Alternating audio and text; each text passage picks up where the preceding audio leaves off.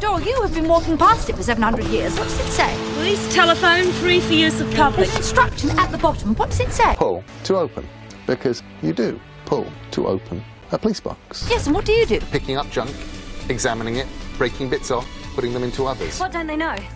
This time there's three of us. And they get to argue over silly things. What could possibly go wrong? Here come the drums!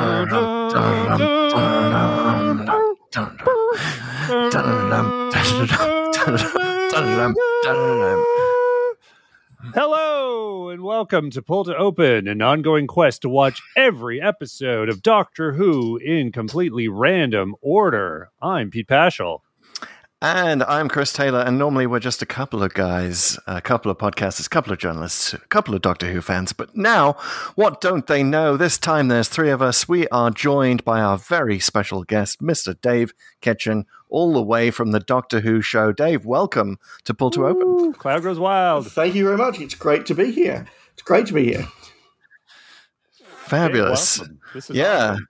It's so exciting that you've joined us for this one. I'm so pleased that it's a good one. I don't know if you've been listening to the show recently. We've been through a spate of not so good episodes, although Pete and I disagreed on the most recent one. But Pete, do you want to catch up the fine folks at home about where we have been so far and what had recently hit us when we picked up Dave on our journey? Sure. Previously on Pull to Open, 3 episodes ago, we were at the Peter Capaldi episode, ambitious episode called Kill the Moon. It wasn't necessarily the beginning of our run, but it is in the middle of it. Oh, right in the middle. Anyway, once the moon was exterminated, we rewound all the way back to the Hartnell era, the late Hartnell era, with the season 4 opener, The Smugglers, a completely lost episode, which actually has recently been announced. It's going to be animated probably later this year. But we got in under the wire with some telesnaps and some audio. That's right. We got to be smugglers hipsters. And I thought you guys were a little bit harsh on the smugglers, I've got to admit. I don't think it's great, but I think it's a little bit better than you gave it credit for. I was the one. You don't have to say us. Chris was actually okay with it. I was a little like, oh my God. Yeah.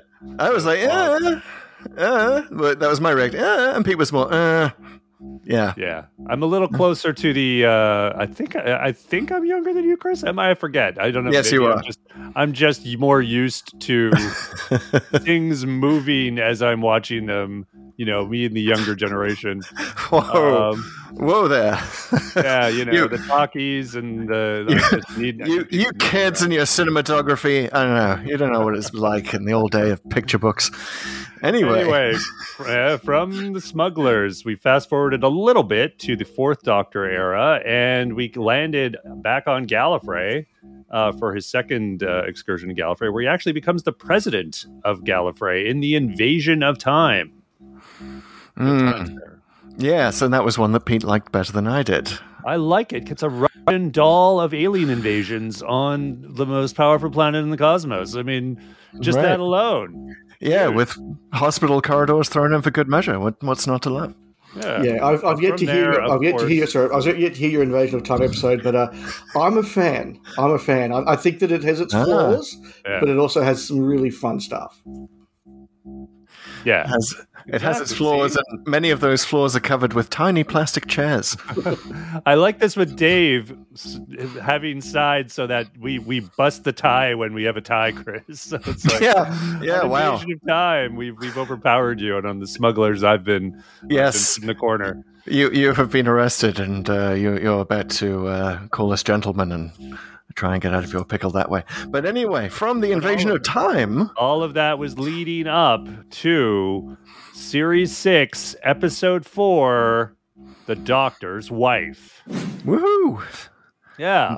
Yes, I'm so glad that for our guest we found a good episode, but also an episode with such obvious connection to the previous one in our random journey. It doesn't get more connected than running around TARDIS corridors and running around TARDIS corridors. Yeah, exactly. So there Dave, could not be more stark difference between those corridors, I must say. Indeed. So I'm curious, Dave. Had you watched The Doctor's Wife much before watching it for this podcast? So I'll be honest. Watching it yesterday for the podcast is the first time I've watched it since broadcast. Oh wow! Look at you! Wow, you've just got too much other Doctor Who to watch, I think, based on the show. Yeah, absolutely. Now, before I go any further, should I be seeing waveforms under my name in this little boxy thing? You probably should be seeing waveforms. Of course, he's referring to the Zencastr. I'm seeing them, Dave. So if you're not seeing them, don't you worry. That's okay. We're getting all your audio. It's all happening. That's okay. I'd feel terrible doing an hour and not having asked the question and it wasn't working. No. Yes. I appreciate it. That's okay. And I appreciate the reality. I might not even edit this out. Yeah, we'll fix it in post. It's fine. We're gonna get to all the commentary on The Doctor's Wife. It's gonna be great. It's really cool to hear that you haven't seen it since broadcast, because that's like 12 years of difference. Yeah. So there's been a lot of Doctor Who since. So that's going to be an interesting perspective to bring on it.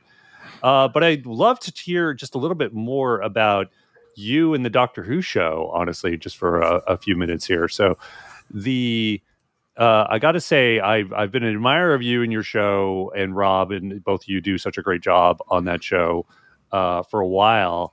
And I really want to congratulate you guys recently on your episode on the Jodie Whittaker, the Ultimate Jodie Whittaker cold take, where you guys went over the whole era and sort of picked out some winners and losers and controversial ones and just things that needed revisiting.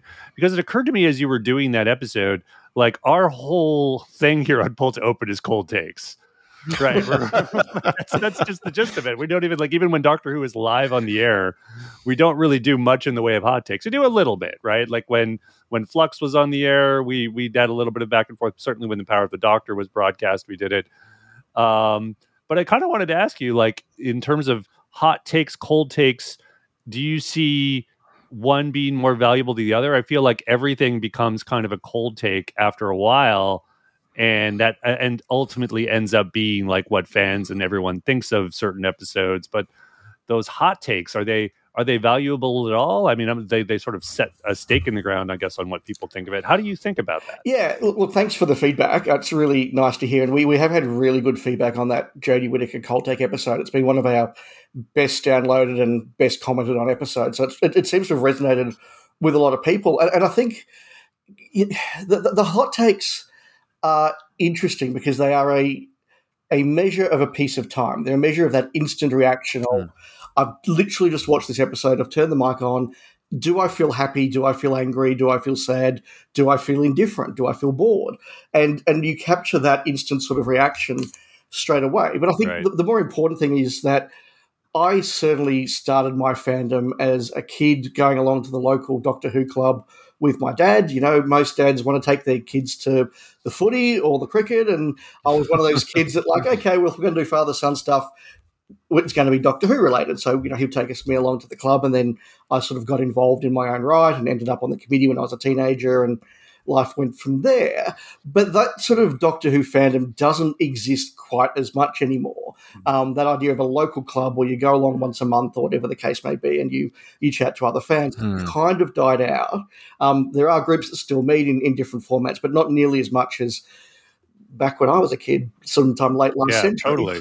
And it's so great to hear you say it. Just to to interrupt, but just to be like, that idea, certainly back in the 80s and 90s when people were sort of meeting in these fandom groups, that's really how, it's not quite how I started, but once I got really enthusiastic about my fandom, I joined the local club, and this is in Edmonton, Canada. And I feel like Australia and Western Canada are a little similar in the sense, you've probably heard this before, in that we both got a whole lot of Doctor Who thrown at us through, I think in Australia through ABC, and in Western Canada through PBS, and sort of rebroadcast on Canadian cable that way.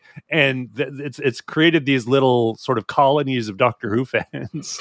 Yes, very much so. Have now have 30 years later, continued with their fandom, and they're just, we're finding each other now through the internet and podcasts like ours. It's great. And are so much more informed than the English fans, may I just say. I mean, because we didn't, of course, complained about this many times, would have loved to have been brought up in one of those colonies where you got Doctor Who all of the time, every day. It sounds like unimaginable utopia, or would have done to me as a child anyway.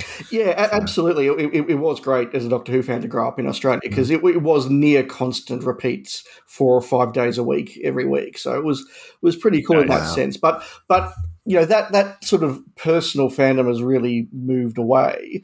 And so the way that we engage now as fans is, I think, through some of those hot takes. So part of the enjoyment of a new episode is that it drops, you watch it, and then you get online and you have a chat about it, whether it's over a podcast or listening to a podcast or over other forums, whatever the case may be. That's really become the substitute for that personal fandom involvement. And I really enjoy that. So Rob and I get together, we say, this is what we thought. Did we enjoy it? Did we not enjoy it? What did we take out of it? What was the good? What was the bad? And then our listeners come back and they say whether they agree with us. I go and listen to a bunch of other podcasts to hear whether we were in tune with them or not in tune with them. And that's a really exciting sort of positive part of being a fan. But it's only a very small measure of what the episode was like. And we really found with the Jodie Whittaker era, because I think we all went into it with a lot of preconceptions, particularly coming off the back of the Moffat era, where we'd been trained to look for a whole lot of stuff in episodes. And then at the end, Chris Chibnall gave that infamous DW interview where he said, oh, no, there was none of that. None of it was planned. None of it was foreshadowed. I just made it up as I went along. And so you go, well, okay, maybe we were judging these episodes on a standard in which it wasn't meant to be judged. And going back when you just go, hey, he was just writing this stuff without any sort of arc or preconceptions or anything like that. So let's assess it as that is. And suddenly, instead of watching it going, what does this mean? You're just going, oh, that was cool. And it was a whole different approach to the era. Yeah, it's funny. We haven't gone back to too much of Whittaker in this podcast, but we've done a few. And I would say in almost every instance, except Orphan 55, in almost every other instance, it's kind of improved. And honestly, for me, I know, Chris and I mean, we were pretty similar reviewed for Orphan 55, but even for me, Orphan 55 improved a little bit because I knew going in what it was going to be like. So Rosa and the Witchfinders, the other two we've been to, and they improved massively on a second viewing. Well, and Revolution of the Daleks too. Yes. But that is Doctor Who does seem uniquely susceptible to this sort of hot take, cold take thing, right? A second viewing almost always changes your perspective on the story. At least I've found, and for the show, I think both of us have found that it invariably improves. Like I can count on one hand the number of times we've had our view of a story brought down by rewatching it.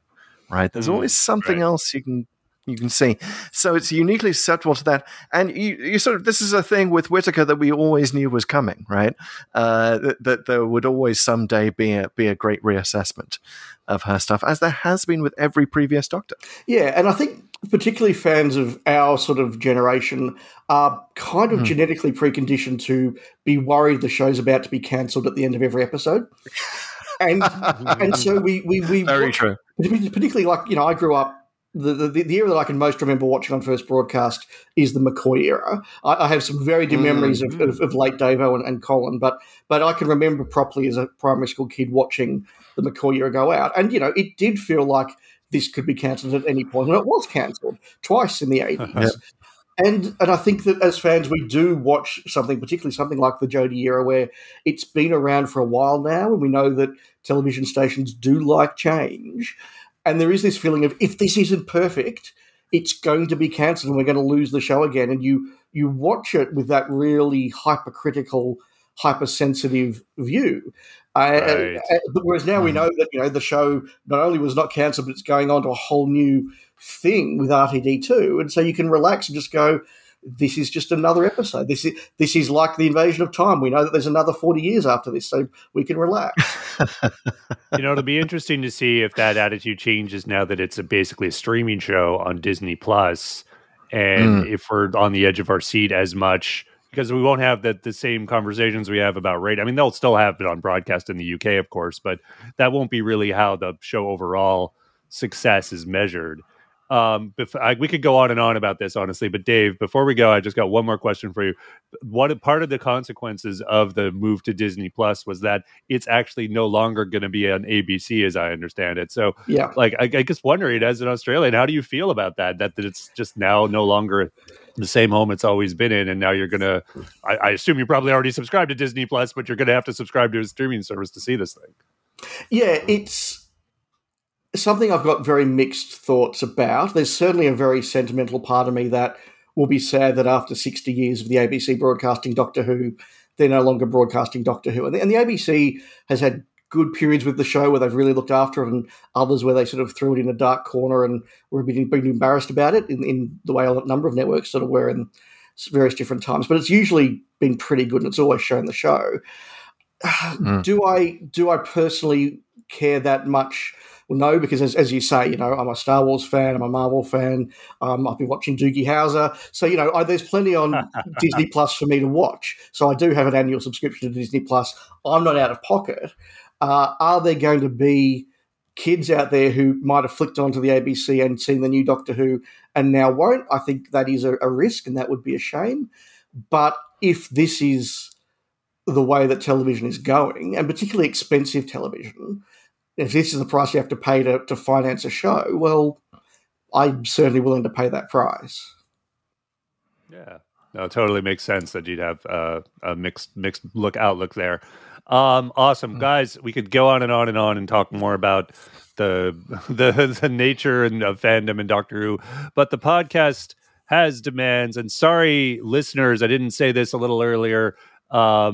If you want to fast forward at this point anyway to our commentary on The Doctor's Wife, there will be a prominent note in the show notes for those that didn't realize that already, and you can actually just check the time code, go fast forward to that point where we begin TLDW on The Doctor's Wife, and you can just go zip right over there. So otherwise, we're going to, for everyone else, enter the pull to open feedback loop. Listeners, hey, if you enjoy Pull to Open, our commentaries on Doctor Who episodes, of course, our TikTok channel with so many videos about the show, our TLDWs, where we summarize episodes while trying not to pee our pants. We'd like to ask you right now to please leave a review or rating in whatever podcast app you may be listening in. So reviews really do help the show, and we'd love to sometimes read your review out on the air. Even better, please share the podcast with a friend. You must know a Doctor Who friend, someone who's at least dabbled in the show. Please share the podcast with them if you enjoy it. And if you're one of our really enthusiastic fans, we'd love it if you would drop a review with an emoji title, an episode title in emoji form in it. That's like our favorite thing to get and talk about on the show in a little segment we'd like to call something, but we can't because I'd probably a bunch of emojis. It's probably head exploding emojis all together. How with about just blue box emojis and two hearts emojis, etc. We could just call it the Whomoji game. How about that? Oh, boom. The Whomoji. Yeah. What you've been keeping that to yourself for like months or something? Like, what's going on? You just came up with that? I've been waiting to send you my invoice, Pete. It's now in the mail. So it's great. I'm just watching this genius just happen live in front of me. That's right. This is what happens when you're 2 cups of coffee in. Earned your keep for the week there, Chris. You got an extra no prize. Okay. All right. We have more emoji titles in this challenge, this brain teaser challenge. Normally it's me giving Chris a run for his money on these, but now since we have a guest, you're both technically contestants. So whoever guesses it first will win this emoji challenge. Guys, are you ready? Fingers on Sonics. Okay. I didn't hear. I think I've got a yes in there. So yes, I'm just gonna go for it, guys. Okay, here we go. Here's the title is 3 emojis. First emoji, a bell. Second emoji, a spoon. Third emoji, it's like a signal, like 5 bars that are growing along the thing. So it's like a signal thing. There it is. Go, shout out your title. Is it Bells of St. John? Is that too obvious? It's Bells of St. John! Wow. It is. Nicely done. Chris, you've been embarrassed by our guest. Taking away that invoice. Fabulous. I'm so glad that you got it so quickly that I didn't even have to embarrass myself by floundering around. I'm not sure what the spoon is about. I get the bell and I get the Wi-Fi signal. I don't know the spoon, but... The spoonheads. Oh, remember the spoonheads? Okay. Oh, the spoonheads. Yeah, they really struck a chord, obviously. Yeah, obviously. Yeah, I vaguely remember those things. Yes, okay. Well, congratulations, Dave, on winning this week's Emoji Challenge. Was that... did I get that right, Chris? I actually almost forgot the name already. Humoji, yeah, the Humoji game. Yes, the Humoji embarrassment. Come back next week as a reigning champion. No. No, please do, so I don't have to. We'll call you in for the 5-minute thing. Yeah, it'll be great. All right, guys. That's how it goes. You too can have your emoji title read out on the show and brain teased with Chris or whatever guests we have. Just go ahead, leave them in the podcast app that you're listening to us in. Usually it's the Apple Podcast app, and that'll happen. Otherwise, you can shout them to us on Twitter. We're at Pull2Open63 on Twitter, or go ahead and just leave it in a comment on wherever you find us on the socials. Speaking of various places to find us, hey guys, if you're listening on Spotify, there are even more ways to interact with the show now. Not only can you rate the show on your mobile app, so you can give the show a star rating, but every week, Chris and I give our own Pull to Open rating on the story we talk about, whether it's a Viscount Banger, a Dalek, Ogron, a Professor Hater. The explanations for those, if you're not familiar, will come at the end of the show. But you too can give your rating for the particular Doctor Who story we're talking about. So just go to that story in that particular Pull to Open episode in your app, and you can tell us what you thought of it through the poll function. And we will read it out on the show. And right now, we can read some results from one of our most recent episodes, which was what was the one 2 episodes ago now? drum roll, please. The Smugglers. Yeah, Sorry, so forgettable. We even forget we went there. Up. I should have had it ready. But the Smugglers had some people voting on it. Yeah. And well, as you know, I gave it an Ogron, which is not our greatest rating. You gave it a hater, am I right? Yes, after our Professor Hater upgrade, when we made it clear that bad episode where you learn something is better than a bad episode. Yeah. So I think, and Dave, you thought we were hard on it. Well, your perspective has prevailed among the fans. The number one rating on the Smugglers was a Dalek, which is what we have for a good episode of Doctor Who. So boom. Fabulous. Did we get any Viscount bangers? We did not. No one thought it was a Viscount banger. But it's overwhelmingly a Dalek. I'm all right. I said in the podcast I probably wouldn't revisit this when it's animated. I think the fans are persuading me. Yes, once the animated episode comes out, maybe I'll change my perspective on this. It's a Dalek with an eye patch and a parrot on one of its balls. One of its balls. Hey now. I'm just going to leave that where it sits and not touch it. All right. Yeah, don't never touch a Dalek's balls. Okay. Oh, guys, we went there. There are other places you can, of course, find Pull to Open, and one of them is YouTube. And we are at youtube.com/Pull2Open.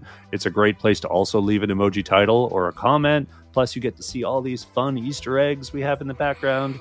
And even if you subscribe to us on a podcast app, It really does help the show if you'd also just subscribe on YouTube. You can even hit a little notification icon, that's the bell, and you will be always informed whenever we have new content. I already mentioned TikTok. We're at Pull to Open on TikTok. It's our most active social network. We try to post videos almost every day. So please follow us there if you don't already. And we're also on the Instagrams and Facebook now at Pull to Open 60. Whoa. We just don't know when to stop. Downloading social networks from the future. Oh, my. All right, guys. I think it's time. It's time. You'll notice I've been quiet through all of this as I'm trying to prepare for this next segment. The next segment, of course, we like to call TLDW, Too Long Didn't Watch, Too Long Doctor Who, and Too Long Doctor's Wife. Oh, indeed. This week. You're on fire, man. Wow. I wouldn't say that until the next minute has happened.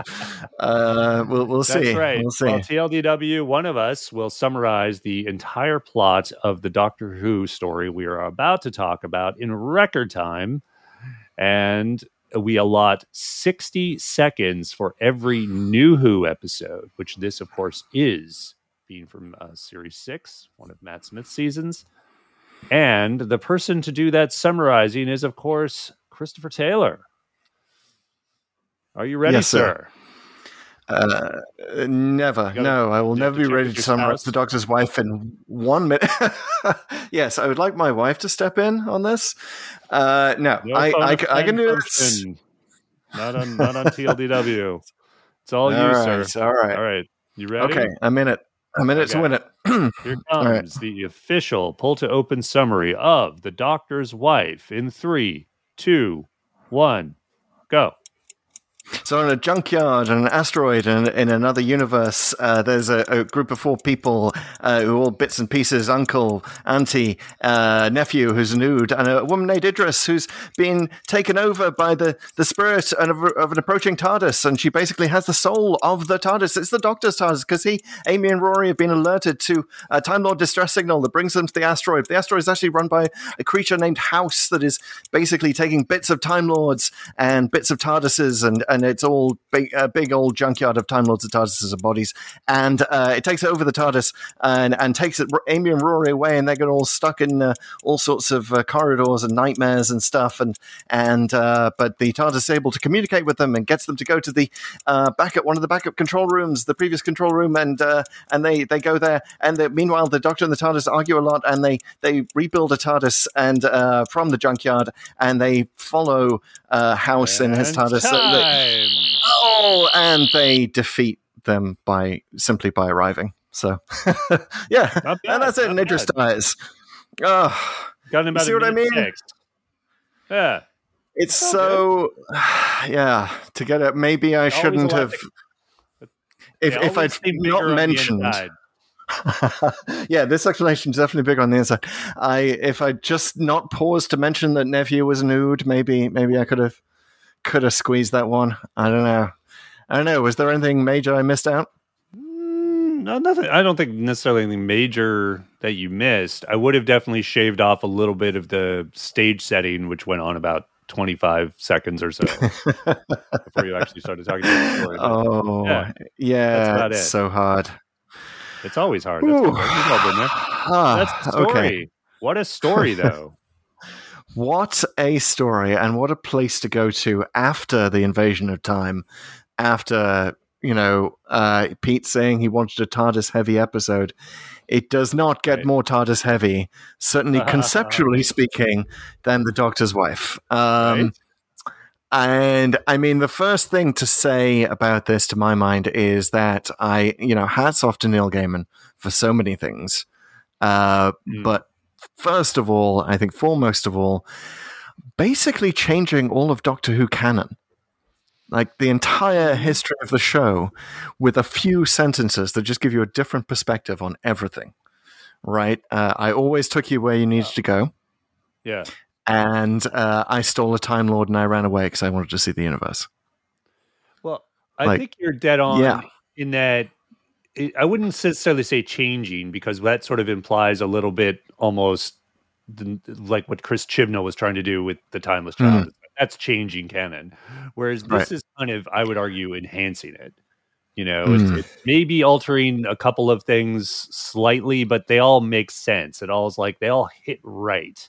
All those lines that you're talking about. I have to jump in if this is where we're going to jump in. Okay, that's great. I'm more of the view that it's changing, because I think that it does change the way you interpret some of those particularly early years of the show. Part of the shtick and part of the concept of the show, really for the first 10 years, certainly for the Hartnell and Troughton years, is this idea the Doctor cannot control the TARDIS, and therefore his adventures are totally and utterly random. He's just a wanderer in a box. And this is now saying that maybe those adventures weren't random and there was some sort of plan to it, albeit it was the TARDIS's plan. So I think that if you want to dive down into that concept, it could be seen as a very fundamental shift in the nature of the show. Yeah, it really does, because and they do it, emphasize it at the end with the handle going down on its own, right? That's I think one thing I should put a capstone on my unsuccessful TLDW by saying it ends with the TARDIS not taking to the Eye of Orion. Basically, it's where the Doctor thinks they're going, which is a nice 5 Doctor show. And it does give credence to the fan theory about season 5, the Base Under Siege season, which is that the TARDIS really, really doesn't like Victoria and therefore keeps landing in places about to be attacked by monsters with no escape, hoping that she's going to get killed. So. Yeah, it was pretty hard on Victoria. Yeah, I mean, so one sort of interesting thing that results as a result of this shift in perspective. This was the Doctor's, basically the Doctor's only chance to talk to the TARDIS and ask questions. And for me, I would just be kicking myself for the rest of time and space, kind of thinking of all the questions I should have asked her, right? Like, just little things like, did you just not like some of my companions? Why did you do that thing with Jack Harkness when he jumped on? Like, was he really that bad that you had to run away to the end of time? And did it hurt when I jettisoned the Zero Room? Yeah, I mean, does it hurt when I jettison rooms? By the way, the swimming pool, another great reason to come here from Invasion Time. The swimming pool is a casualty, is jettisoned in this episode. But listen, so many questions like that. I think you're right. It does sort of alter the perspective of that, and it's not random. But I kind of see it like, again, I think you're not wrong. It just, because it hits right, it doesn't like shock you and like, oh my God, like it's more like it's giving an in-show reason for the device of like the Doctor's always landing in trouble. Well, why would that be, right? And as an analogy, I would toss out Quantum Leap, which does it a little more clumsily in that they sort of acknowledge that there's a God, in a sense, in Quantum Leap, and someone must be directing Sam, because otherwise, why else would he be landing in people and needing to put things right that once went wrong? There's no other real reason for it. Here, I think you can do this as sort of an in-show reason for that either if we didn't suspect already, it sort of just, it serves up the structure of the show in a slightly different way that makes you like, oh, yeah, that makes total sense, Yeah, and sorry, Dave, you go first, but and then I'll make another. Well, point. I was just going to say, I think the other reason why it doesn't feel quite as earth-shattering as it potentially could is because of the nature of the whole episode, and maybe in a moment we can sort of pull back to the episode. But the episode is a very unusual piece of Who, where we literally go to another universe or outside the universe to kind of play around conceptually with things, and then we come back. And so you can almost kind of look at it as this side journey where we're allowed to play around a little bit because it's kind of outside of continuity in some ways. Right. If you do want to eject this from your canon, you kind of can. Right. If for some reason you didn't like this episode, you can say, oh, it's just at the junkyard at the end of the universe. It's, different rules applied there, and and it's all done. We can kind of forget about it. But what I was going to say I feel like the randomizer is always taking us where we need to go. And Dave, since you're also a Star Wars fan and a Disney Plus subscriber, you may also be working your way through The Mandalorian right now and finding the way that show kind of seems to almost have been jettisoned itself for a desperate explanation to sort of tie bits of canon together. I don't know if you've had that experience as well, but it does seem to be increasingly focused on doing that, right? But that is so torturous. You know, you're going to get into trouble doing that, right? In terms of just constantly trying to change your stories and make explanations. Yeah. And this is such a deft touch. When you've got continuities as massive as Star Wars is and as massive as Doctor Who is, trying to make it all work is just an impossible feat.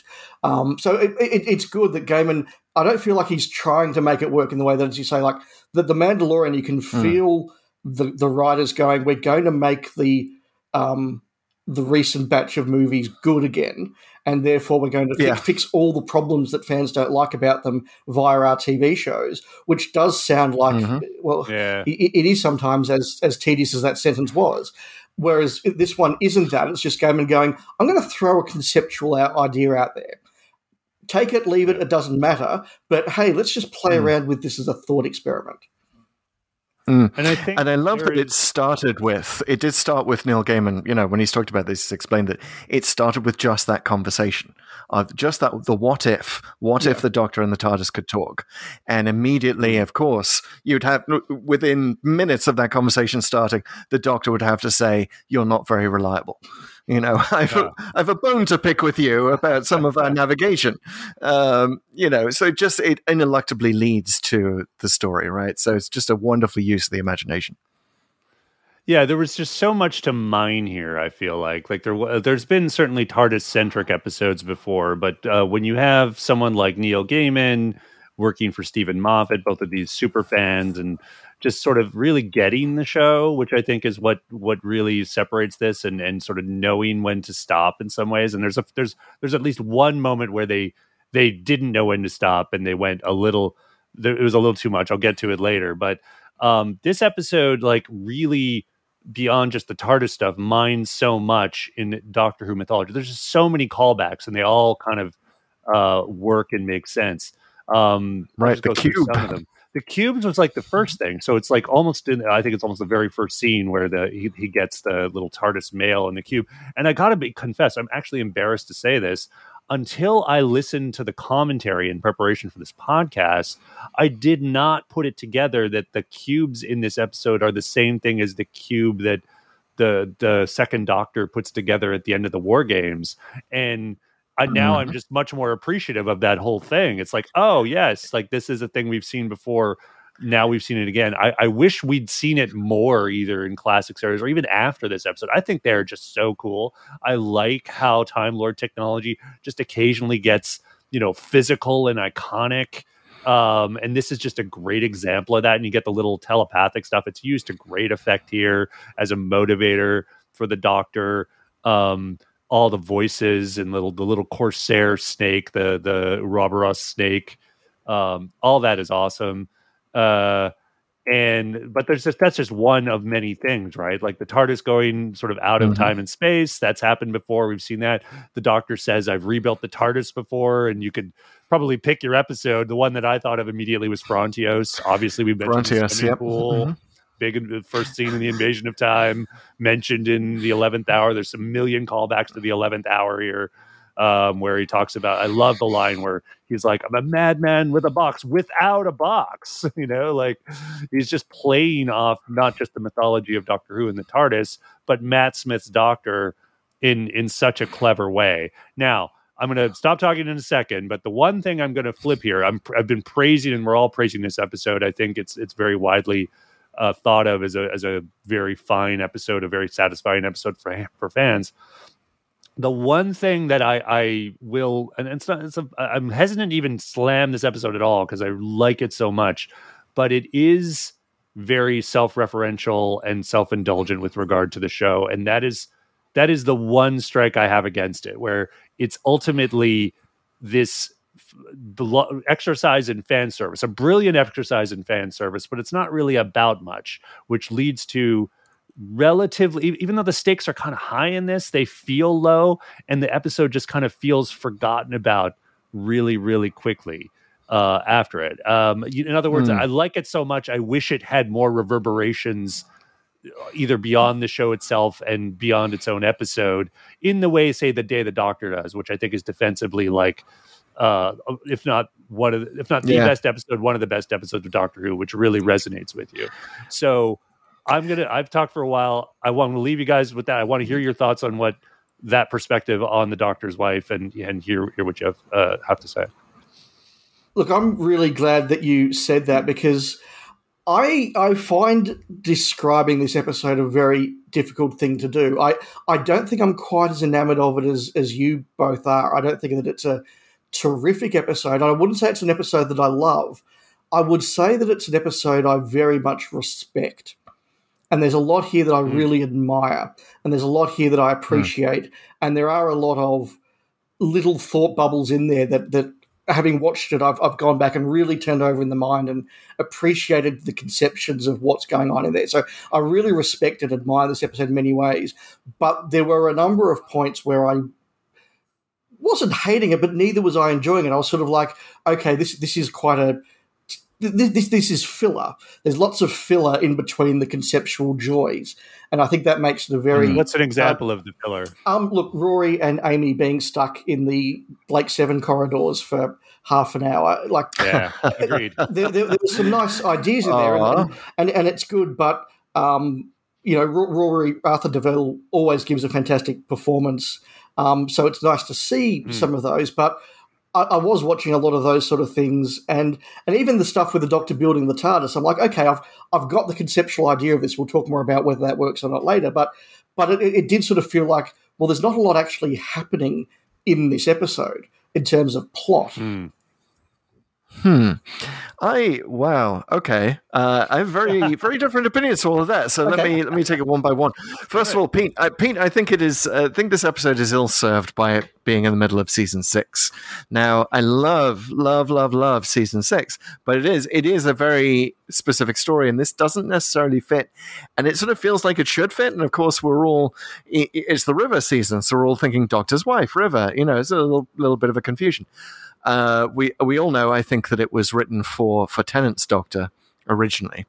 So it was, and then it was going to be in season 5, and then there wasn't quite enough room for it, so it ended up in season 6. Now, I still think it works, but I think, Pete, to your point about it not having more reverberations, I think it was hard to, given all of the stuff that's about to, like the Ganger stuff that's about to happen, right? It's weirdly bookended. In this episode, actually. Yes, I didn't really want to get into that, but yeah, you're absolutely right. It is unfortunate that, looking back on it, you see that that's not actually Amy at all. Well, she's being driven by Amy, so it's technically right. Right, but wouldn't the TARDIS have known that? Like, that might be a more important thing to... The TARDIS doesn't know everything. Can I just agree from the opposite point of view? I think it is equally not well served from being in Series 6. The reason that I feel that way is that Season 6 is the season of Doctor Who across 60 years I disliked the most. And we're about to hit after this episode... We're about to hit after this episode the 4 episodes of Doctor Who that I absolutely despise, and that at the time made me stop watching the show for 6 months. So we got to have you back, man. Yeah. So every time I say to people, I really dislike season 6. They're like, "Look, we get it. It's a thing. Some love it, some hate it. That's okay. But you've got to go back and watch The Doctor's Wife and The God Complex, because they're the ones that people say, even if you don't like, these are very different standalones that you need to give credit to." So I'm just saying, I agree with you. It's very out of tune with season 6. Now, whether that's a positive or negative or just a thing, I think is very interesting. But yeah, I agree with the point. Yeah, interestingly, two of the random episodes we've been to, The God Complex and The Doctor's Wife, and also Closing Time, which is sort of the other real standalone of season 6. It is interesting that our randomizer has taken us here. Avoiding the rest of it. But yeah, just to continue the point. Yeah, it's certainly being very, very Dave friendly. It turns out I'm the Black Guardian all along. Huzzah! Yeah, so reach out a screen, bring a crow to stick on your head. Yes, no, I think is it filler? I mean, yeah, the point is definitely well taken, but also I mean, anything is filler, really. If you break it down enough, right? Yeah, but I think I feel like the almost people, the uncle and auntie and the sort of Frankensteinishness is very interesting. Like I'm interested in these people. I'm interested in these characters. I'm interested in House, not just because he's played by Michael Sheen, who, by the way, is wasted in Doctor Who for just being a voice. I'm in there. I'm sort of in it to win it. I'm interested in the characters. I'm interested in the collection of control rooms. I love seeing the interior of the TARDIS. It does not seem like filler to me. And also I think you may remember, Pete, from when we did Mordrin Undead. I love aging up when companions sort of suddenly rapidly age up. That always terrifies me. It's one of those childhood behind the sofa things for me. I'd like to get out of the way a lot of I really have just a few distinct slams in this episode. And again, I'm even reluctant to slam it.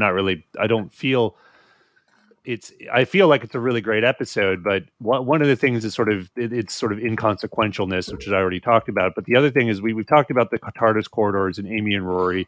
And the word that came to mind as I was thinking about their predicament at the end of the episode is sidelined. But they're not really sidelined because they're on screen a lot and they're doing things. There's just no real weight to it. Yes, it's creepy. Yes, there's good horror stuff and the music is great and the lighting is great. All that graffiti on the side of the TARDIS, what's happening to Rory. But then he just pops around the corner 2 seconds later and you're kind of like, WTF was that? And then, it's the girl who waited from the opposite perspective in 2 seconds. So you're welcome.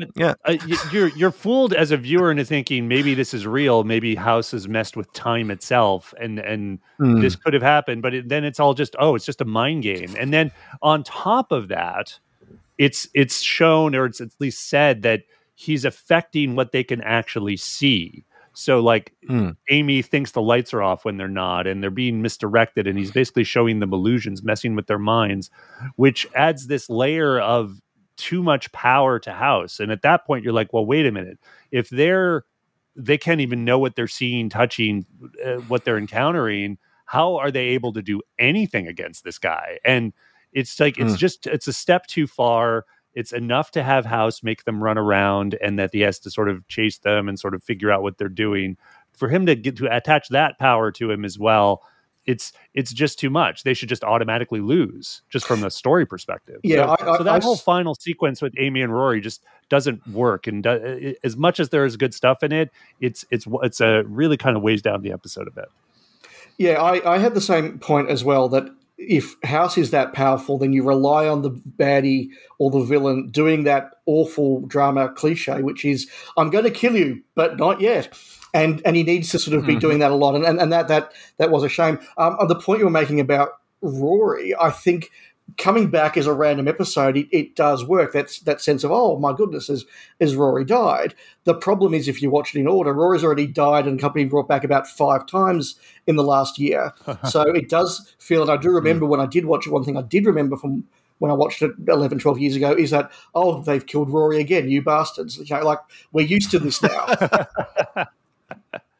Oh my God, they killed Rory. Yeah, exactly. I feel it.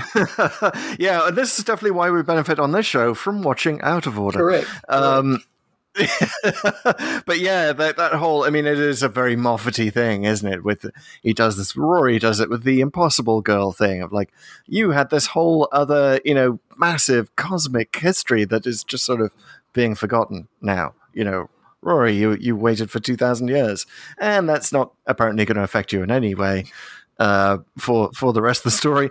Clara, you were splintered throughout time, throughout the Doctor's timeline, and you're just a normal person now. Well, at least the 2,000-year thing gets mentioned. It's mentioned here, too, right? Like, every now and then they sort of remember it and bring something back, like Rory. I honestly can't remember everything in the run, but I think he remembers certain things he did, certain skills he got from that time.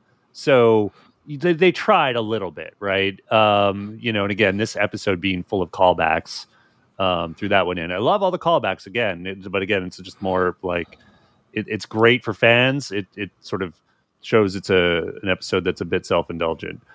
So getting back to stuff I really like, whether it's a callback or not, I think the choice of the Ood as a villain, as a monster here, is a really good one because fans are already familiar with the Ood, what they can do, their abilities. There's something about the eyes, whether they're glowing red or green, just works. I mean, it's just this creepy thing. And because we're already familiar with their sort of telepathic brain that they carry around, that really actually helps to serve the plot a bit. Like when the Doctor repairs it in one of those early scenes and you start to hear the Time Lord voices again, it just reminds, oh yeah, that's why they're here. Oh wow, Leia, let's get going on this. Let's see the next step in the story. I thought the Ood thing was really, really good. And of course he dies. He's atomized. So boom, yes, you get to kill the monster. Another Ood he can't save. I like that there's that quick callback there Another as well. Great callback. What do you guys think? Are you guys familiar with the alternate intro that Neil Gaiman wrote?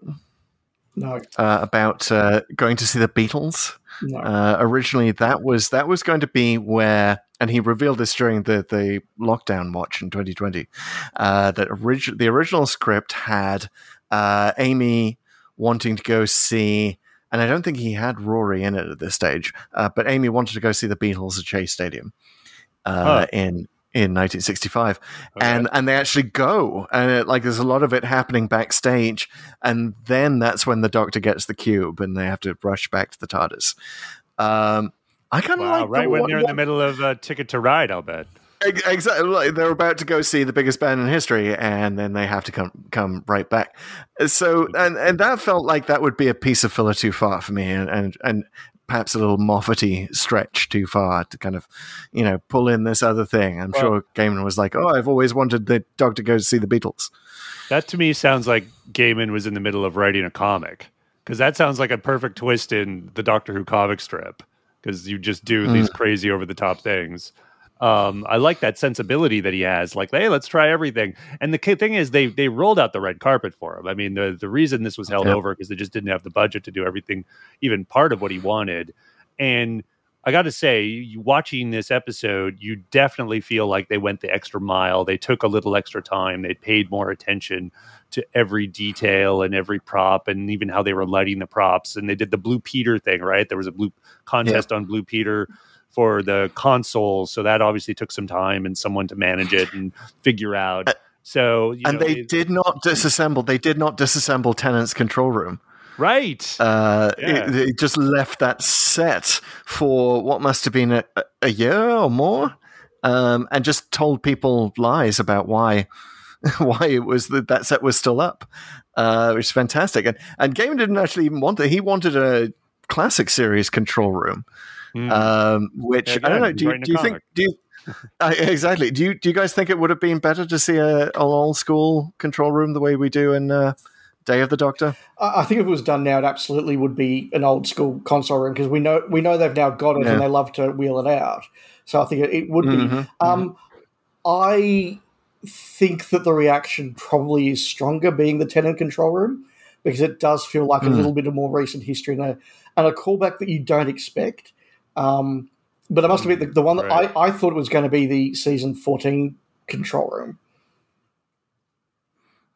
Season 14 control room. Remind me. You mean like the old control room, the actual the secondary control room? Yeah. Because when you said, we're going to the secondary control room, I was like, yes. Oh my goodness, they're going to go and put together that Woody thing. But no, it was Tennant's, and that perhaps was a deliberate piece of misdirection, because it did again mean that when I saw Tennant's, I was like, oh wow, because we're all fans of television, we're all fans of television production, and the idea that they would just have Tennant's console room taking up half a studio floor Yeah. just for one scene. It seems inconceivable. So it was a big like, wow, they did it. Yep. I gotta say, Yep, that's how much of a red carpet was out for Neil Gaiman. I liked it. I think it would have been much better served by an older console room, mostly because even though I might be in the minority here, I do feel like the first two console rooms in New Who, in my mind, blend together a little bit. Yes, they're stylistically different, but they're both big productions. The production values are similar. They're both big, vast takes on an old version, an old thing from the old series. So honestly, I don't, in terms of my audience feeling of them, they feel similar to me. When I see a Tennant episode and a Smith episode, I'm not thinking about how each one looks so different. But if I go back to old Who or classic Who, my God, that's so different, and it invokes different feelings in me. So I would have much preferred to see an old console room, though I definitely appreciate like all the behind the scenes stuff that they just left that thing in there for like half a year or whatever, just because they needed it for this one scene. It is interesting because normally a new showrunner, and I guess he's not a new showrunner at this stage, Moffat. He's a season in and he's a bit more confident. But normally you want to put your own stamp on it and you don't necessarily acknowledge everything the previous showrunner did. This episode is kind of surprisingly, got a lot of RTD elements in it, right? Yeah. The old control room. It's almost as if Moffat is saying, by the way, this is still the same show that you were watching a year or two ago. Right, there is continuity. This control room is saved, and I also love the fact that the TARDIS has been downloading control rooms from the future. It doesn't know when to stop. They're just one of many, many hints that the Doctor is not actually running out of regenerations. Right, if he only thought through these things, these revelations. Speaking of Idris, let's talk a little bit about Saran Jones, that performance, and the choices she made. I think casting was superb. Like, she's very quirky, manic. She mirrors the Doctor's performance. She's attractive, but she's not too attractive. And honestly, she's so good with her dialogue. I mean, I feel like, even if I'm surprised you didn't watch this again for like 13 years or so, Dave, because it's like, I feel like her dialogue almost demands that you watch it twice, because you don't really get what she's talking about the first time. And you kind of want to go back and listen to it again. Like, oh, thief, I get it. And well, even though you kind of get it already, but like all this stuff with, goodbye and et cetera, and all these things that only really make sense when you get to the end of the episode. And the bit where she says the river clue. She says that backwards at the beginning. Yeah, which is lovely. Yeah. She's outstanding. She really is, and it is amazing to watch the behind the scenes stuff and realize that's not her voice at all. She's northern. She was in Coronation Street. Yeah, her accent. But she's totally putting on the posh accent, but just works. It really, for me, I was like, she's the TARDIS, no question. It just, and I hadn't even had an actress in mind for who might play the TARDIS as a woman. What did you think, Dave? I certainly think that it's a fantastic performance. I agree that she and her lines are very well written, and you're right, they are worthy and meritorious of going back and looking at them again. In counterpoint to that, I don't think that the Doctor's reaction or the Doctor's approach is well written, and it does feel, particularly when the Doctor starts to go into all the sexy stuff, it does feel a bit like that sort of Moffat trope of everything has to be a relationship and everything has to be sexual and everything has to be a couple. And I'm not one of those people who attacks Moffat because he can't write women or he's a misogynist. I don't think that's remotely true, so please don't think I'm going down that rabbit hole that some fans do. But he does have this trope of sexualizing things, and I think that it's a shame that they had to do the relationship in that way, and I think that it could have been a bit better. So she's great. I don't like the Doctor's reaction to it. I will say, I think the lines and the exchanges that work best aren't necessarily those ones that are over sexualized. I'd say the one that sticks with me the most, the one that I love, is where they run out and look at the field of dead TARDISes, and he's like, "Are you thinking what I'm thinking?"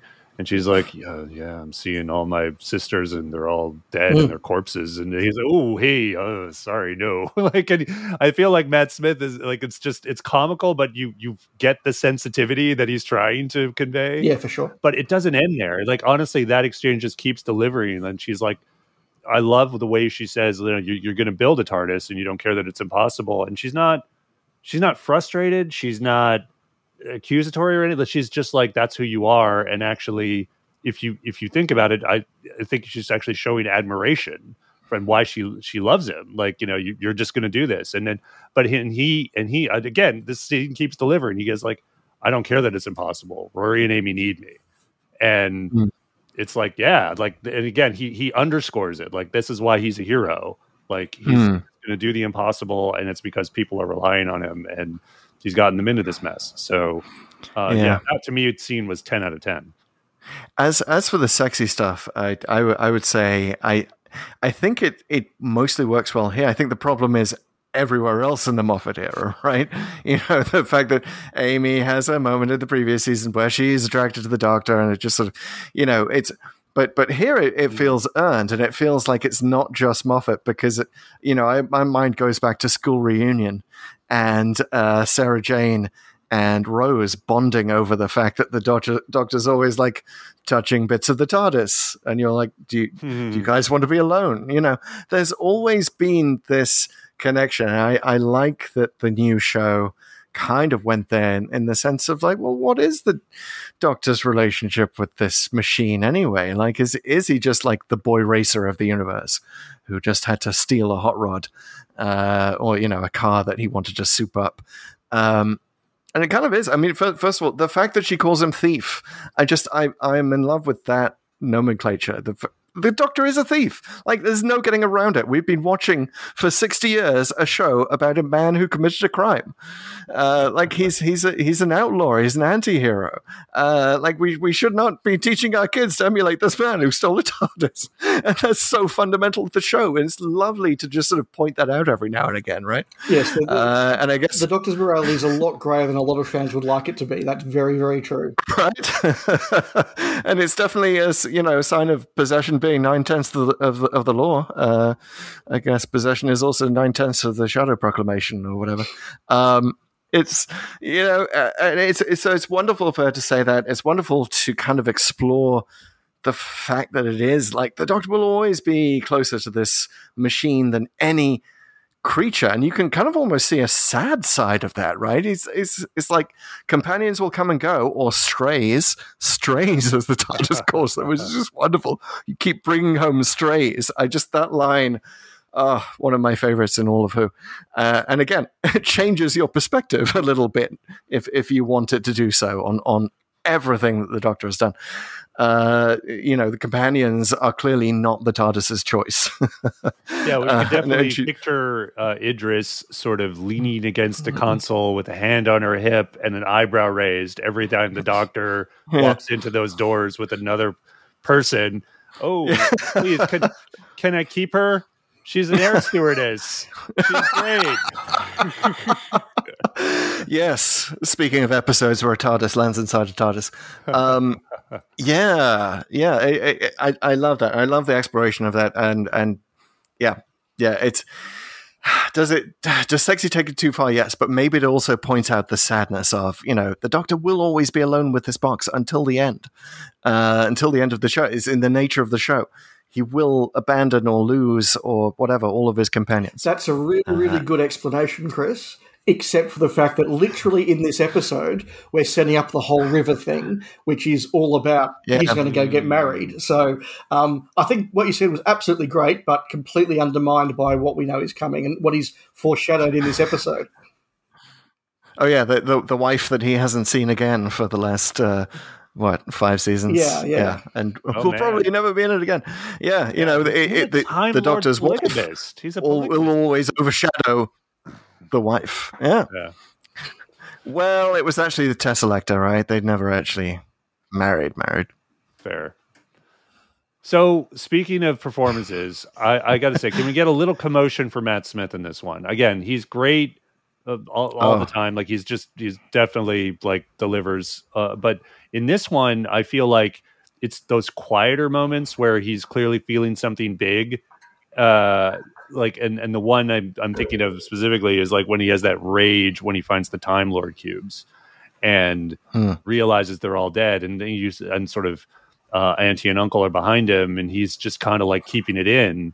And he's like, "Oh, nice Time Lord distress cube collection you have here." And he's not only mad, but he's also like this hope has been ripped away from him. That sort of sadness and he that despair, and you're just really feeling it.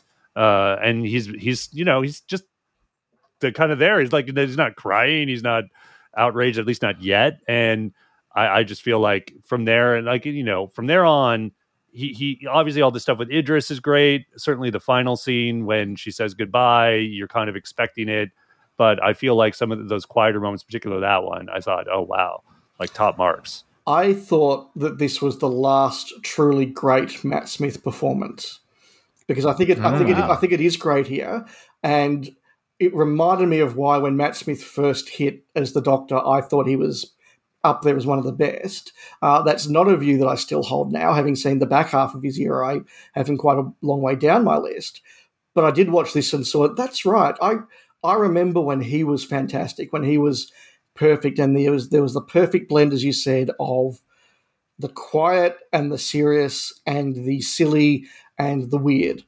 And I think he did that really, really well here. I think that balance going on, particularly by the time you get to something like Let's Kill Hitler, which kind of just finished me off for a while. Like that, the balance is completely out of sync in that one, and that's what I remember of Matt Smith. But watching this back, I've gone, no, when he nailed it, he was fantastic, and this was a really pleasant reminder of that for me. Yeah, Pete, I think you're absolutely right about that. He nails the sadness of being the last of the Time Lords, and in a way that. Tennant and Eccleston did as well in their own ways, but like this is just, it's so natural the way that Matt Smith does sort of sullen and grumpy, which is not necessarily things that you normally associate with him as an actor, right? I mean, and I have to say for the show, it's important to note that he does possibly the best line reading in all of Doctor Who of the words "pull to open." Which he's just sort of grumpily saying, "Oh, pull to open, that's what's on the sign on the door. I push." And it just, it's, you think of him like madcap and spinning around and doing all the physical Doctor stuff, but you don't necessarily always remember him being sort of sad and like, I've lost my people, and or grumpy and like, my TARDIS shouldn't tell me what to do. Which for me is his best work. What do you guys think about whether, given that this episode was originally written for Tennant, how do you think he would have tackled this material?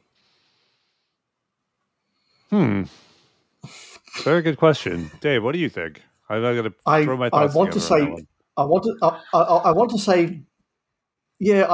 My gut instinct is to say badly, which isn't fair because Tennant's a very good actor. Would he have played into the whole Doctor's wife stuff more than Smith would have, and taken what I disliked and really turned it up to 11? I think probably. And I think that Smith's... Tennant does broody, and he does it well. Smith does broody in a really alien way. And I think that works better than the Tennant performance would have, particularly if it had been sort of end of Tennant's era stuff. Like this would have been in Tennant's last season if it had been made. And that's when he was very, very big and excitable. And I think that wouldn't have been as good. It would have been different, certainly. I think... Yeah, would put an interesting extra spin on the Time Lord victorious side of Tennant, right? When we were talking about the sexual sort of overtones earlier, I think that would have... they would not have landed the same way with Tennant. And I think you would have probably had something that was a little more icky, frankly, in that sense. And so, like, I like that Smith plays with it. He's playful with it, and it doesn't really go further than that. And you just let those funny lines land. Some people like them, some people don't like them. So I think there's that. I also think, given all the stuff going on with Last of the Time Lords in the Eggleston Tennant era, I don't know. It might have added more weight to it, but I feel like it might have also been a distraction, because I actually really like the line where and it speaks to the honesty of him and his companions. Well, honesty, at least on an emotional level, because he tricks them later. But when he talks about how, you want to be forgiven, right? And he's like, doesn't everyone? Like, even though at this point that sort of Time War stuff is more or less in the past. I mean, yes, they've yet to do Day and the Doctor, but End of Time was kind of a bit of a capstone on that for the RTD era. It's here. It's just kind of a nice reminder of like who he is. But I think it works here because it isn't overpowering, and we're not still kind of wondering when the Time Lords are coming back, because they already have. So yeah, I don't think it would have been as good as what I guess I'm trying to get at. Tennant. Even though I love Tennant, I think I agree with everything you said, Dave. I think he's a great actor. He's a great doctor, and does his stuff really, really well. I think this script serves Smith better. Eccleston, however, I would love to see with this script. Agreed. Ooh, that would be very interesting. That would have been an interesting thing. So, yeah. Parallel universe. A bubble on another bubble on another bubble. It's not that. Think of it if it makes you feel better. So can I raise a point that I've been mulling over in my mind and I haven't reached a conclusion on? Do it. Mm-hmm. The conceptual aspect of this episode is all about how the TARDIS is more than we expect. It's a much more personality-driven. It's much more of an anthropomorphized thing. It's got a lot more control. And it really sort of takes the TARDIS conceptually to the next level. Then the Doctor is able to just build a TARDIS out of bits of scrap. And I was watching that and I'm wondering, does that reinforce the conceptual point that all you need is this spirit and a few bits of thrown together console room and you've got a TARDIS? Or does the ability to sort of Peter Cushing style just quickly wrap up a TARDIS in half an hour totally undermine the idea that this is a very mythical thing? Is it alive? Is it grown? Is it built? Well, no, you can build one in half an hour if you've got a couple of tools. How did that all land for you? Because I can't reach a conclusion. I mean, given that it's a TARDIS junkyard, it's sort of like it's a bit of a Chekhov's gun moment. Like, you have to do something with that TARDIS junkyard. Sure. It's there right from the start. But yeah, I mean, it does definitely add, for want of a better word, the spiritual aspect of, you can't just pull these pieces together and put, slot A in knob B and follow the IKEA instructions for building a TARDIS. It won't go. You need something a little extra. And Idris has that great moment of you silly idiot, you have me. And that's the extra special sauce that's needed to make it go. That kind of worked for me. I like the jankiness of it. I think it might have been better served. I mean, it worked for me. I think it might have been even better served, though, with a scene that was cut for budget reasons. Anyway, what they were supposed to do is that scene that I was describing earlier, where they go out to the landscape of TARDISes. There was either at that point or a little earlier that Matt Smith the Doctor still didn't realize everything here was a TARDIS, and Idris would essentially deactivate the chameleon circuits on all of them. So all the bathtubs and dryers and everything would suddenly turn into some sort of form of a TARDIS capsule. I guess those sort of cylinders you see at Hellbent at one point. So I think if they had kept that moment, I actually would have loved to see that, because it's one of these sort of hit home, like, oh wow, like you thought you were screwed, but yet then now they have the means to do something. Moments might have been even more, just more of a feeling of that this is what's going to happen, how they're going to do something. So I don't know, but it was, speaking of the TARDIS thing, yeah, I think it works. Building a TARDIS in a few seconds. I mean, if you go all the way back to Inferno, right? And this is certainly a thing of the classic series where the TARDIS was more of a machine than a being. And I think this episode, yes, tries to have it both ways, or at least tries to reconcile those two views of the TARDIS. And within the confines of a 48-minute script or whatever it is, I think it did a decent job. So I didn't feel like that undermined it. And let me add, I certainly don't think that it undermines it. And I actually don't think that it needs to have a conclusion, because I think that the nature of Gaiman's script is that it sometimes just throws stuff at you and says, think about this. And it doesn't actually have an answer. Yeah, that does bring up one of the billion questions that the Doctor would have wanted to ask the TARDIS. It's what the hell was going on when I was trapped on Earth and I took the console out and you threw me into a fascist parallel universe? What was that about?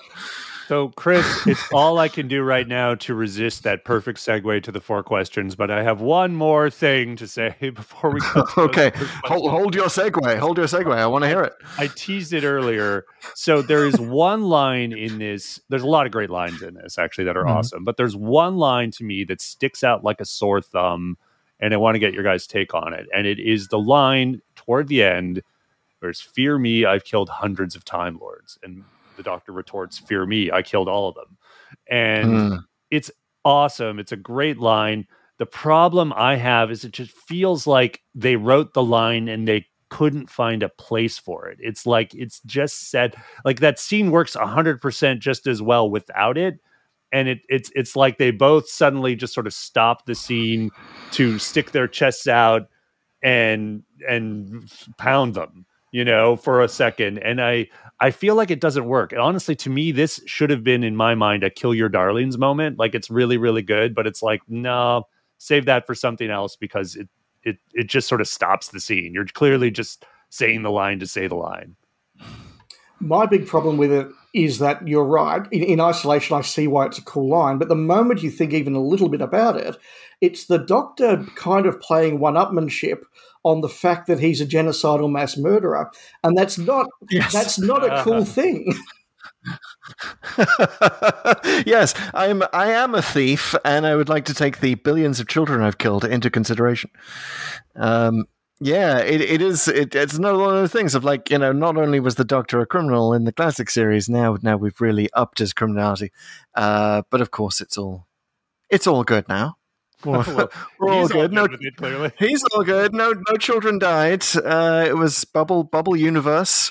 And by the way, speaking of connections with Day of the Doctor, doesn't it seem like the moment is a bit Idris-ish? Like maybe Moffat may have taken a concept or two from Idris, creating the moment. They're sort of seeing forward and backwards at the same time. All of that, right? It suddenly seems a little less original once you watch this. But great artists steal. Even from themselves. Well, or from their new buddies, Neil Gaiman. As Terrence Dix always used to say, all you need is a good idea. It doesn't have to be yours. Perfect. Nice. Perfect. With that, I will now do no segue whatsoever to our questions. They are the 4 questions to Doomsday. First question: why did the randomizer take us here? Chris, what do you think? Well, you did it. You did it, sir. You stood at the controls of our randomizer and you said, "Give us a TARDIS heavy episode." And it does not get TARDIS heavier, as I was saying, but conceptually speaking, as well as physical location. We had that discussion over the TARDIS interior invasion of time.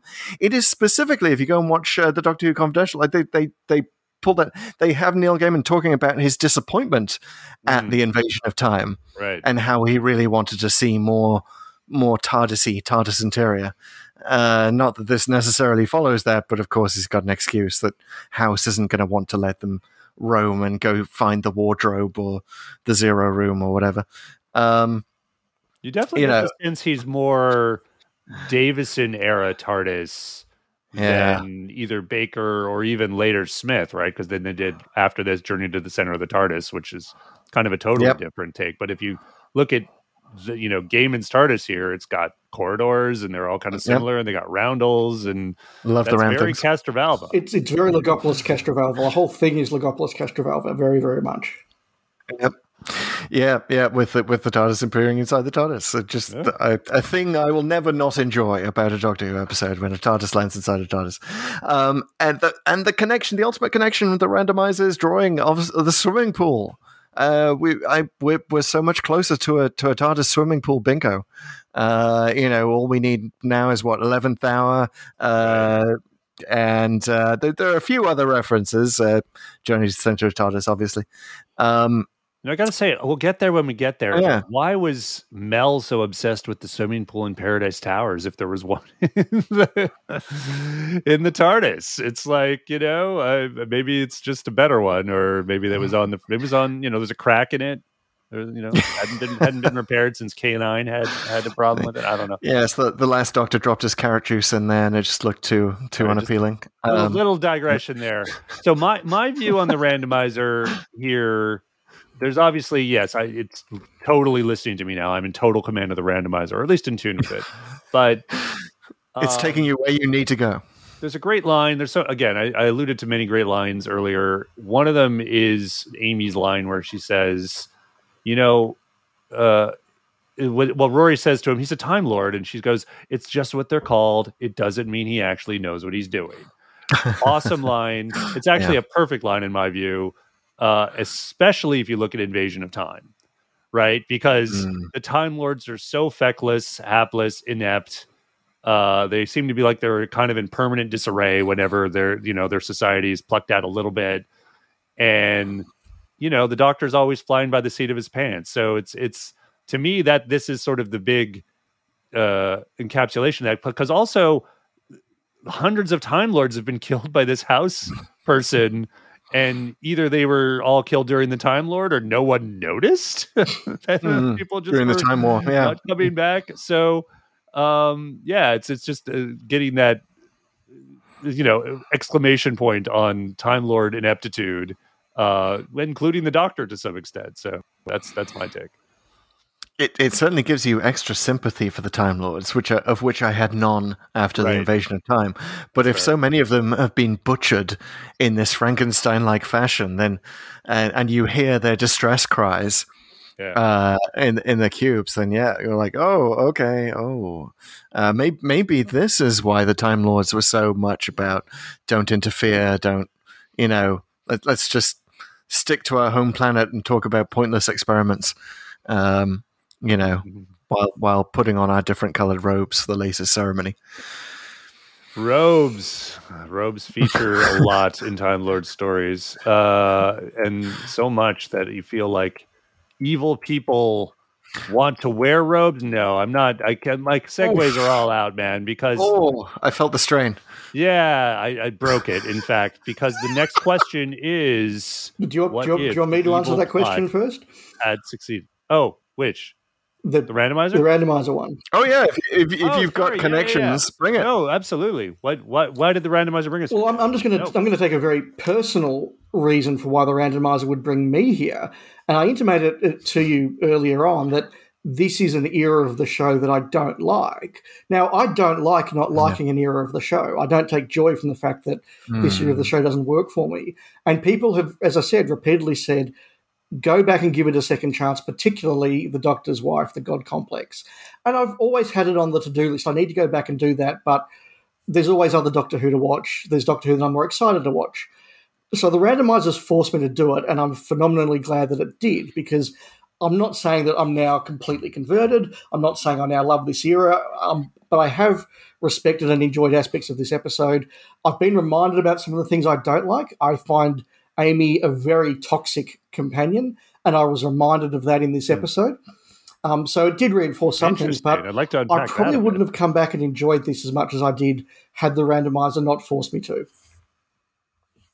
Nice. Well, huzzah for the randomizer. I love it. Any time this show and this randomizer can result in more people liking more of Doctor Who, I think that's a result. Absolutely.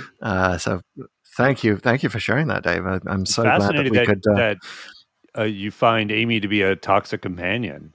Now that sounds a bit like an evil plot, but before we do that, I think we need to consider what if the evil plot had succeeded. All right. So this question presumes that if House had been a bit more on the ball and perhaps not let a TARDIS materialize within a TARDIS, with the TARDIS spirit of the TARDIS on board the TARDIS that's materializing inside the TARDIS. If House had not been distracted and if it had actually been able to do that, then here's my thought. We've got 2 amazing new spin-off series shows. One starring Amy and Rory trying to rein in House as he flies around our universe with malevolent glee and just kind of living for drama all over the place, killing off any Time Lords, or in the absence of Time Lords, killing off whatever he can find, which sounds like a great spin-off. And also another with the Doctor and Sexy, as I'm sure she'd be renamed in this spin-off, visiting all of space and time and bickering endlessly. And, I'm not saying that's better than what we got in the later seasons. And it does produce some problems and some plot holes, and we haven't solved the whole Gallifrey thing. And Day of the Doctor would certainly be substantially different. But yeah, I think that's what we get. If the evil plot succeeds, doesn't necessarily kill anyone. I mean, unless you take it at the point where he's like sucking the oxygen out of the room or whatever. Right. But he doesn't seem to want to kill them. Like he's playing with them for sport. So, well, until they take down the shield, and I guess you would have to assume they never get that far if the evil plot's succeeding. Yes. Yeah. Yeah. But up until that point, he's playing cat and mouse. Yeah, and he seems entertained. I think there's a version of the evil plot succeeding where the Doctor and Amy and Rory are just body parts on a planet. Yeah, wow. What a dark way to leave the show. Not only we've had the first companions to die, how about the first companions to be dismembered? Yeah. Yeah. It would be interesting. And I guess if you don't like Amy, a result. Well, it's interesting to note that the original, I'm not sure what point if it was early, one of Gaiman's early drafts or something they were just talking about because of what ended up happening in Series 7, but they wanted to bring back the Great Intelligence, and House was going to be the Great Intelligence, and that was going to kick off that whole arc. For whatever, because of the way the BBC was back when scripts were done back then, they didn't really have the rights. They had to secure them. They didn't do it. So House ended up being this one-off evil thing, which works really well. And Michael Sheen's great. But again, it speaks to sort of the inconsequentialness of the episode. I think, maybe I would have felt differently about some of the reverberations had they gone with the Great Intelligence. So I like that evil plot succeeding if it gets out and you have a bit of almost like a mini season where it's in charge of the TARDIS, and this is something you could see almost the novels or even Big Finish doing for a bit, like a small box set where it's like evil TARDIS and patchwork people doing bad things. It's almost like the evil version of the Doctor, like it's almost like the Master, but whatever. That could kind of work. The problem is then it's like, who could you have is everyone else is the Doctor, Amy and Rory dead? Is there a version of this where they could survive? And then there's an alternate Series 6, which actually is really, really cool. I wouldn't mind that evil plot succeeding if that's the case. Yeah. We've never had that, right? Now, and that's definitely something other shows have done. Like Red Dwarf did it for many seasons. They were tracking Red Dwarf itself, right? Yeah. You could definitely have that. You could definitely have a whole season where the Doctor is pursuing the TARDIS that has been stolen from the thief. And I definitely got almost Arc of Infinity vibes from House towards the end, in that whilst House, like Omega, has done evil things to get out and to escape, once House is in charge of a TARDIS and back in the main universe, is it going to do evil-y things, or is it just going to be very happy it can now do that and wander the universe just checking stuff out? I don't know. I like that. Well, I like that bit. That's really interesting. I didn't think of that until you just said it, but I love that idea in Arc of Infinity. And again, for the podcast, we'll get there when we get there, but it seems that once he's been freed and he can actually interact and sort of enjoy things again, you start to feel like the evil was a symptom of his isolation, and that he's might be rehabilitatable, right? They don't really get a sense of that here. You never have a moment where House is like, huh, unless you count him actually letting Amy and Rory run around and entertain him. Of course, he does evil things to them, so probably not. But that could have been a way, a bit of a through line for something that would have gone beyond just this episode. I love that, Dave. Yeah, and certainly there wasn't, that I picked up, any sense of, now that House is free, its next item on its evil plan is to go and oppress this people or go and destroy this thing. We don't actually know what House wanted to do once it got free, and it may have been perfectly content to just be free. Yeah, and you could argue that maybe, looking at this from another perspective, the evil plot did succeed. The evil plot was the spirit of the TARDIS killing this interloper, just annihilating House, and maybe House was the only one of his kind, and it's actually a genocide. Wow. And Idris, Stone Cold Killer. Wow, I like that. No one tell the Shadow Proclamation. All right, moving on to the third question. Pete, we got a segue. We got a segue to the third question. Do we? Which is, if House had been the great intelligence, then there would have been no need for anyone to jump into the Doctor's timeline. And we would not be asking, where is the Clara Splinter? As everyone knows, Clara Oswald splintered in time at the end of The Name of the Doctor. Throughout the Doctor's timeline, she is somewhere in every single story of Doctor Who doing something, and we like to figure that out, even though she's not on screen in most of them. So where is the Clara Splinter here? This is a tough one because there aren't that many spots where she could fill. I think she locks a lot the of the door. times we... Not bad. Interesting. Yeah, because we don't get any... we think that that's the Doctor locking them in for their own safety, right? But it's not. It's never actually specified. Interesting. Yeah, I had a different take, which is that she's actually doing this one for herself.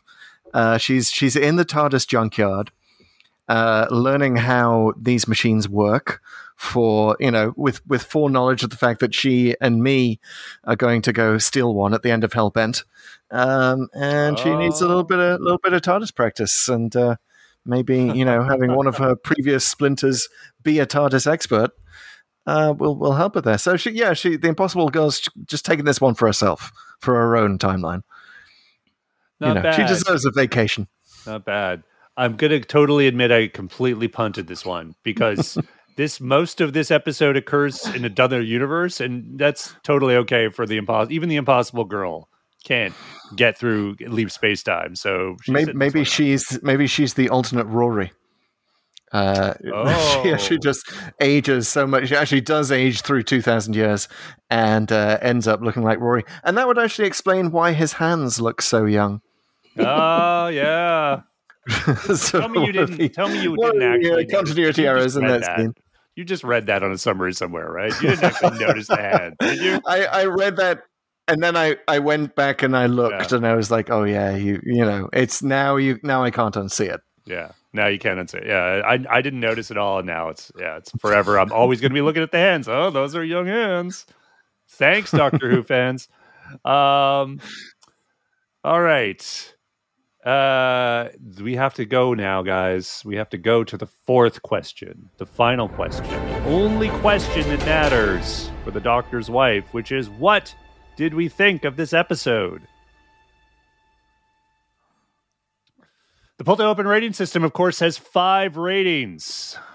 They are the Viscount Banger, which we reserve for the best of the best, the Dalek, which is for a good episode of Doctor Who, the Professor Hater, which is for a not so good episode, but at least they tried something, or at least we learned something. The Ogron, which is just for a not so good episode of Doctor Who. And then there's the rarely used Fixed Point in Time, where it is an episode we simply cannot rate for usually reasons of nostalgia, but for reasons. Because reasons. So what do we think? The because reasons rating. Well, it's probably no surprise to either of you guys that this is a full-on Viscount banger for me. In fact, it's a Viscount banger that maybe is a Frankenstein's monster of other Viscount bangers that it has lured to its own asteroid and in a bubble universe, and has stuck them together. And there's a box somewhere with lots of Viscounts in it. And this is a solid Stone Cold classic to me. It was definitely improved by this viewing. I found I'd completely forgotten about the cold open. I'd forgotten there was a moment with that Idris was an actual person whose mind gets vaporized. Like that's another one of these super dark Gaiman things, and it really is like to me this is the only Neil Gaiman episode of Doctor Who. And Nightmares of Silver, like I always had a problem with that because of the way that it was. Moffat insists on squashing it from 2 episodes and down into 1. And to me, that was an absolute disservice, and probably made Neil Gaiman never want to write an episode of Doctor Who again after that experience. But this is it, and it manages to be so Gaimanish with like the costumes and everything that feels very very Gaiman like, and at once very very respectful to Doctor Who. Canon and puts a wonderful new twist on it, perhaps in the way only a newcomer to the show can. Nice. So I'll give my rating, and then Dave, you can have the final word. I agree with a lot of what you said, but honestly, it's for reasons I said almost at the outset, that because this episode is just so self-referential, and it doesn't really go far, not just self-referential to the episode, but to Doctor Who itself. And it's brilliant. It's great fan service. I laughed out loud. The emotions were, I was in tears at the end when he's saying goodbye to the TARDIS. All of that was outstanding. But ultimately, it's not really about anything other than Doctor Who. And don't get me wrong, I love me Doctor Who. We have a whole podcast around loving Doctor Who. But I need more for it to be a Viscount banger. That said, I would say it's a Dalek Emperor. I mean, it's so good. It feels great. I loved revisiting it. I've done it a couple times since it was first broadcast. I always have a great time. I sat down with my whole family this time, so both of my kids and my wife. We all really liked it, but we all sort of came to the same conclusion. That was really, really good. Not necessarily one of the best ever. So that's my review. It's a Dalek, one of the best Daleks ever, but it's a Dalek. How about you, Dave? What's your final word on this? Look, I hope you don't think I'm cheating or just indulging myself when I do this, but I'm going to pull the rarely used fixed point in time on this one because I do think that this is a very difficult episode to rate. I think that as an intellectual exercise, it is phenomenally interesting and thought-provoking. As a piece of entertainment, I wasn't all that entertained through large parts of it. So how do I judge it, therefore? And literally, as I said, Gaiman takes us off into a little pocket universe and kind of conceptually plays around with the show, and then we come back in, and it feels like, as somebody who really grew up in the wilderness years, it feels like one of those standalone fan-written stories where you just go, look, this isn't part of continuity. I'm just going to go and play with this thing and see what you all think. And look, if I was rating Gaiman's Day of the Dead episode of Babylon 5, I would say exactly the same thing and give it exactly the same rating. He's very good at coming in, playing around with the thing off to the side, and then handing it back with you going, wow, what was that all about? So, look, I think if ever there was an episode that deserved a fixed point in time, I think it's The Doctor's Wife. That is a great take. I love that you're using the fixed point in time in an unexpected way, too, because we usually think of it as something, I think, that, it's not a great episode. We can't really defend it, but because we have nostalgic reasons, we'd like to give it some kind of rating for that. But I love that you're using it in a different way, that this is, it's really can't be evaluated in the same way as other episodes, which I think you're very right. This is, it's kind of almost not Doctor Who. And then what you said there really resonated about it feeling like a short story or something what someone might have written for Doctor Who magazine back in the wilderness. It does. It absolutely does. It's very, very standalone, very, very, very Doctor Who annual. I definitely agree with you on that. But yeah, doesn't suffer. But yes, Dave, thank you. That you will forever be the first Pull to Open guest to use a fixed point in time in your review. Thank you for that. And I love the emergent behavior of using it in a slightly different way. We definitely live for that stuff. Given how our rating system emerged on the fly in itself, I basically invented the fixed point of time as a rating because I could not do it to Destiny of the Daleks. I could not say that was bad. That was where I jumped on. So yeah, it was just too close to my heart. But I love this use of the rating too. Thank you for that. Pleasure. All right, folks. It is time for us to jettison some rooms and leave this pocket universe with the Doctor's wife and figure out where we're going next, which means it's time to activate the randomizer. The randomizer, of course, constitutes 2 parts. I have the one of the parts in front of me right now, the Pull to Open Codex, and there is another part. Oh, sorry, I should explain what the Codex is. The Codex is a complete list of all the Doctor Who adventures that have been broadcast on television, every single story. And to figure out which one we're going to, we have to introduce the random element. Chris, what is that? And the random elements that we add to the spreadsheet that is bigger on the inside, called the Codex, is called random.org, also known as the Executor. And random.org will give us a random number based not on algorithmic randomness, which is rubbish, but on atmospheric noise, on atoms bouncing around the atmosphere, whether or not that atmosphere is here or in a pocket universe, or reaching absolute zero in a pocket universe. We'd never mentioned that aspect, did we?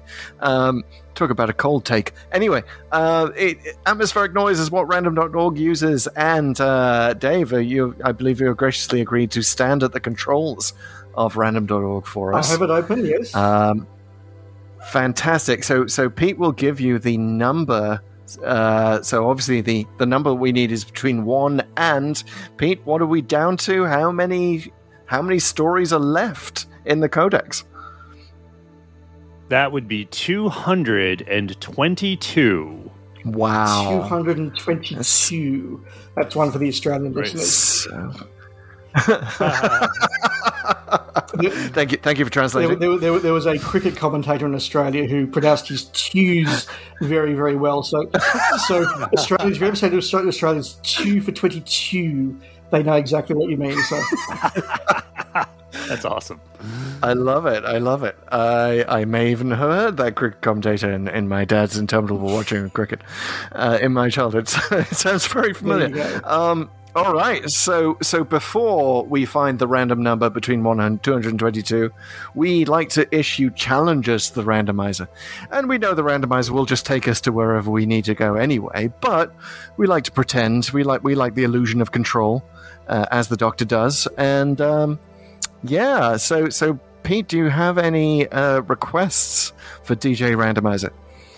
You know, I like that we came to a Smith episode. I'm about to say I'm feeling good about it, and we haven't done a ton of Smith, to be honest. It's still one of the Doctors we've probably done the fewest episodes of. So let's give us some more Smith, more Matt Smith, please.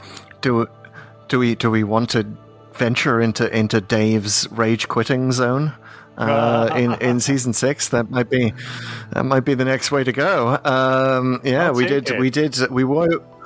We were concerned at the increasing number of Nazi references the randomizer was throwing up, and that might take us to Let's Kill Hitler. Which, by the way, I think I had a much better experience of that side of season 6 than Dave did. Well, okay, I'm not going to ask for that. I'm not really on a good track record with the randomizer. It seems to be listening to you, not to me. I've asked for Troughton episodes. It hasn't thrown up one of those. And I asked for a really terrible, awful episode of Doctor Who last time just to be oppositionally defiant, and it gave us this. So that does seem to be the way that we want to go here. Take us to a Doctor Who story that is probably too long for what it contains. Oh, I got you. Yeah. Take see it. what you did Yeah, there. Dave complained about padding. Show us some real padding. Show us some sort of 8-episode, 6-7 episode thing that just doesn't deserve to be that long. Dave, you got a challenge for the randomizer? I think after an extremely intellectual exercise, take us to a story that is completely non-intellectual and is just incredibly fun but means absolutely nothing. Nice. Sometimes. I love it. Wow. I wonder if it can fulfill all of our requests. Not really. Not a lot of padding in Matt Smith. We'll see, though. Sorry, whether or not you agree with the padding. Yeah. Well, they'll always take us where we need to go. So, guys. Oh, sorry, Dave. Got your hand on the button? I have, yes. I'll give you a countdown, all right? All right, here we go. Need a number between 1 and 222 in 4, 3, 2, 1. 210. Ooh, we're really late. Wow. It's got to be Whittaker, right? Oh, it's Whittaker. Yes. It's the Saranga conundrum. Interesting. Yeah, Well, okay. Not certainly not Smith. Certainly didn't mean a lot, as I recall. Yeah, and padding is there might be some padding in this one. So I feel like the randomizer may have split the difference. You know, I think it might have heard my earlier comment about the Ood being a good monster and it wanted to give us wanted to flip that. So that might be what this was all about. But also, I think that Dave's recent examination of Whittaker may be influencing here. Well, Not Rob one did you guys rewatch this think one I for would our cold take, so yeah, it'll be interesting to see if you agree with his reassessment.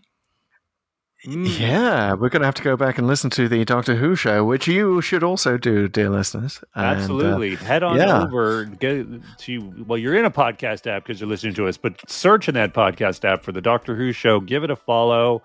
Dave, it's been fantastic to have you here. Hope you can come back again. Maybe Rob could come next time. I don't know. We could keep it going. But anyway, thanks for listening, listener. This is a podcast. It's called Pull to Open. And what do you do with podcasts? Of course, the one you've just subscribed to, the Doctor Who show. You could subscribe to this one too. It's called Pull to Open. So please subscribe to us on whatever platform you have. Go ahead and check us out on YouTube, youtube.com/Pull to Open. Follow us on all the socials, TikTok, Pull to Open, Twitter, Instagram, Facebook, Pull to Open 63. Thank you very much, Martin West, for your music. It's rocking. And leave a review if you can. All right. Thank you again to Dave Ketchin for joining us on the Doctor Who show. We will see you next time for the Saranga conundrum. Thanks for having me. It's been a pleasure. Goodbye.